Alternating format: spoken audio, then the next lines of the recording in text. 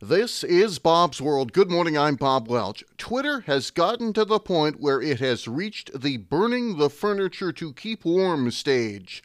That story in a minute. The way I describe it for people is my dad shot himself and the bullet hit everyone in his life. It was a week before my 30th birthday, and I had this impulse to call him, but I didn't because I thought I could call him later that week.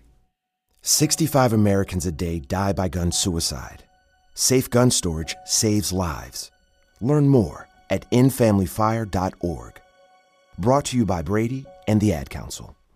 Twitter is auctioning off espresso machines, kegerators, computers, and even oversized neon displays with the company's logo on them, as the social messaging service reportedly has fallen behind on office rent payments.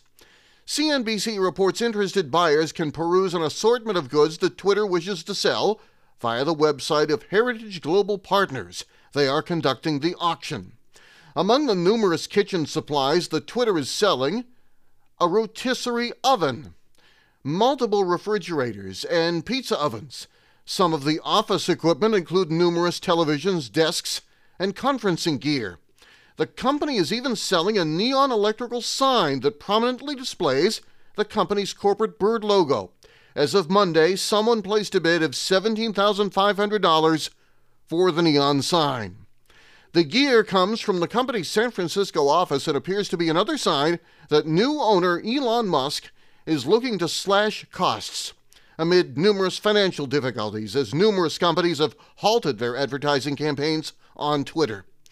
Multiple civil rights groups have urged businesses to stop advertising on Twitter over allegations that the company is failing to prevent the spread of hate speech and other offensive content on its platform. Musk himself has alluded to the company's dire financial straits, although late last month he reportedly said it's no longer in the, quote, fast lane to bankruptcy. Also last month, the New York Times reported that Twitter had stopped paying for rent in all of the company's office space. When there's one auction of company materials from the numerous business case studies I've read, others are soon to follow. When you need liquid operating funds so much that you're falling behind on rent, when you sell materials, each individual thing you sell can only be sold once, unfortunately. There are no residuals on the sale. Yet bills like rent keep coming, cycle after cycle. Yeah, Twitter's in trouble. I have a funny feeling this will be an academic case study taught in business schools sooner rather than later. There is more at CNBC.com.